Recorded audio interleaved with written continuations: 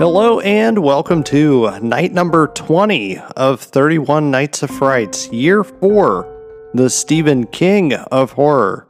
My name is Adam and I'll be your host. Night number 20 takes us to probably one of the biggest ABC miniseries events that was not just an adaptation, but it was an original story that Stephen King wrote for this ABC event, starring Tim Daly, Colin Feore, and Jeffrey DeMunn. This is the 1999 Craig R. Baxley directed Storm of the Century.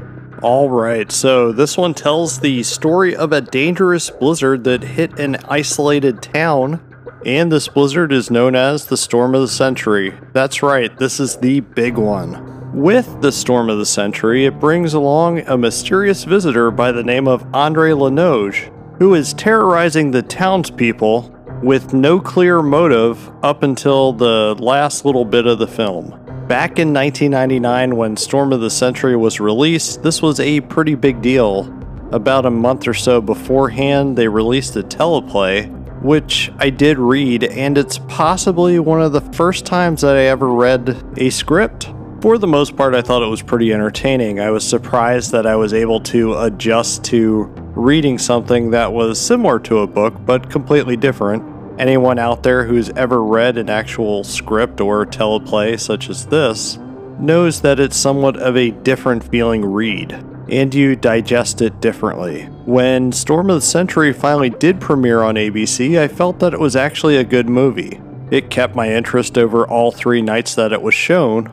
It also debuted to some surprisingly good reviews. The only thing that really hampers a movie of this nature, these miniseries that ABC used to do, is that there needs to be commercials. It also needs to be shown on different days. What that does there, it kind of cuts down on a lot of tension that you might normally get from a regular film. Various releases of Storm of the Century throughout the years have mostly arrived on DVD.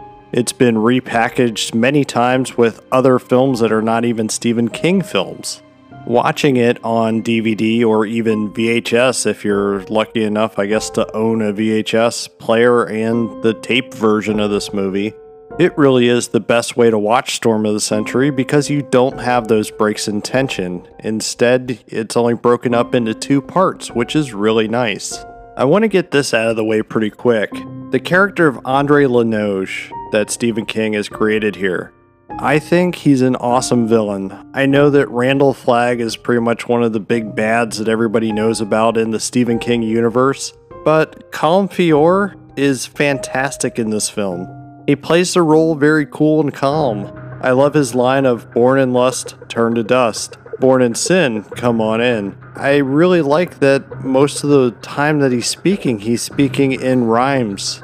It doesn't even make a whole lot of sense to the townspeople. It does later when we see what's actually going on, as this is a town that is filled with supposed good people and everybody has dark secrets and are sinners themselves. Of course, if we're going with what Christians believe, we are all sinners. So yes, going by a Christian belief logic, that is true. But some of the secrets that everybody's harboring is some pretty dark stuff. I really do love that Lanoge is able to telling their deepest, darkest secrets to everybody. It's awesome, and I like the fact that it's one of the things that makes the movie fun, even if some of the secrets that are being told are pretty terrible.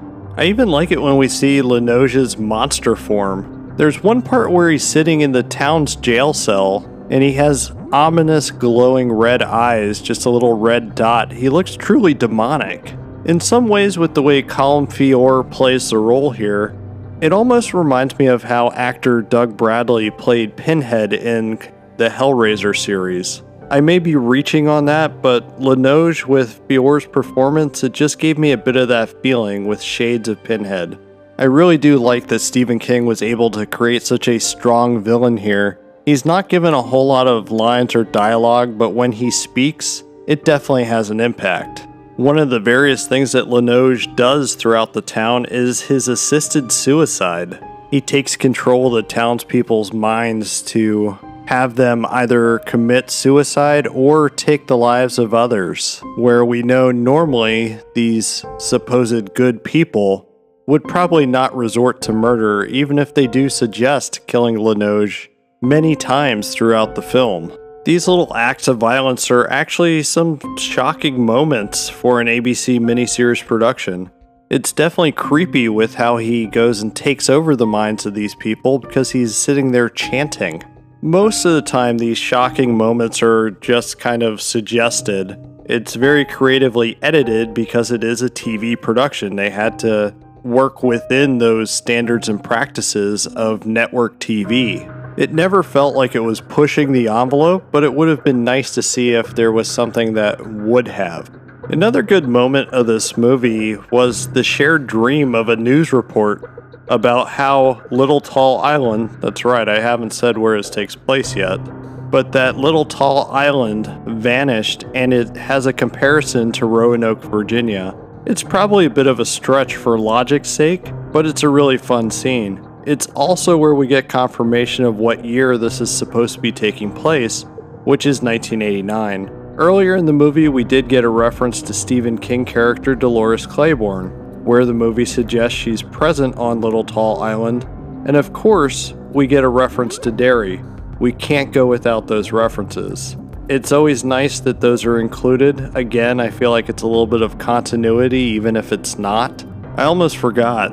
The name Linoge, if you arrange those letters in his name, it could spell something else with a biblical meaning.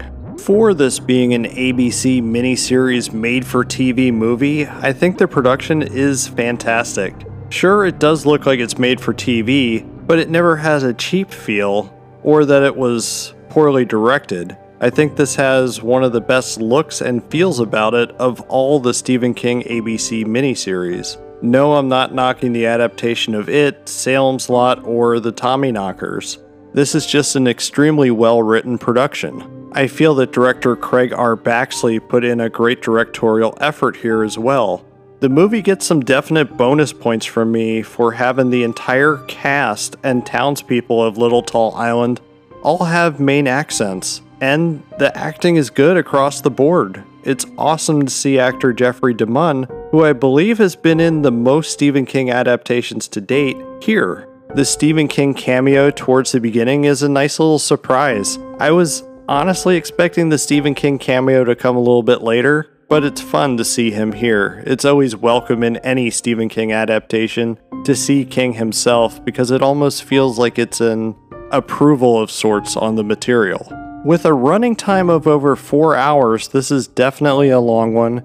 It definitely has scenes where it feels like it drags a little bit, and the length might be something that's not as noticeable if you watch it with commercials or even over the course of a couple nights when it originally aired in that way. I do think that the home video releases are really the best way that you can watch it. It's the only way you can watch it now. And if there's one thing that I have to say on this that I feel is absolutely perfect in Storm of the Century, it's that it truly feels like a Stephen King novel in film form. It's kind of a difficult thing to describe, but it's structured just like how one of his novels would have been. I say that in the highest praise that Storm of the Century really is pure Stephen King. Another good thing about the film is that it actually has an ending. It has a somewhat downbeat but satisfying ending where I don't think they could have ended it any other way. It kind of ends on a perfect note with everything that happens in the film. I think it's pretty obvious from the way I was talking about it earlier that it seems like Linoge is a demon. I don't know if he's an actual demon or not, but I really did like the idea that the townspeople were making a deal with the devil. They were making an almost impossible choice. It does involve the loss of a child, kind of goes with the idea of Pet Sematary with when somebody loses a child, how in the world do you absolutely come back from that? Most of the times you can't. So I did notice that it seems like Stephen King was stepping on some familiar territory, but did wrap it up much differently. I think it's all the more fitting when Constable Tom Anderson, pretty much the main character here, says to Linoge at the end of the movie, "You tricked us." And Linoge responds with, "Perhaps you tricked yourselves." It's a fun little moment to think that maybe the townspeople didn't have to actually make the decision that they did. Having not seen Storm of the Century for many years, probably at least 10 to 15 years, I was surprised at how well it held up today. It's a Stephen King miniseries that is quite possibly the best one out of all of them. It's somewhat forgotten nowadays for whatever reason, possibly because the miniseries version of it is so popular still to this day. It only doesn't succeed under the weight of something that was possibly bigger than it, even if this is possibly the better film. If you haven't seen Storm of the Century, I highly suggest you check it out. I'm going to close out tonight's episode. As a reminder, you can find me on Twitter and Instagram at Adam_analyzes. If you need to catch up on some past episodes of 31 Nights of Frights or my weekly podcast, Adam Analyzes, you can do so at my website, adamanalyzes.com. If you don't do the whole social media thing and would like to reach out to me, you can do so at adamanalyzespodcast@gmail.com. And if you're enjoying my podcast, why not tell a friend about it? Tell 2 friends for that matter. Or if you have a free moment, I would greatly appreciate it if you would leave a 5-star rating at the podcast listening platform of your choice. It'll allow me to reach new listeners as well as create new content. But with that being said, be kind and good night. I'll see you back here tomorrow for night number 21.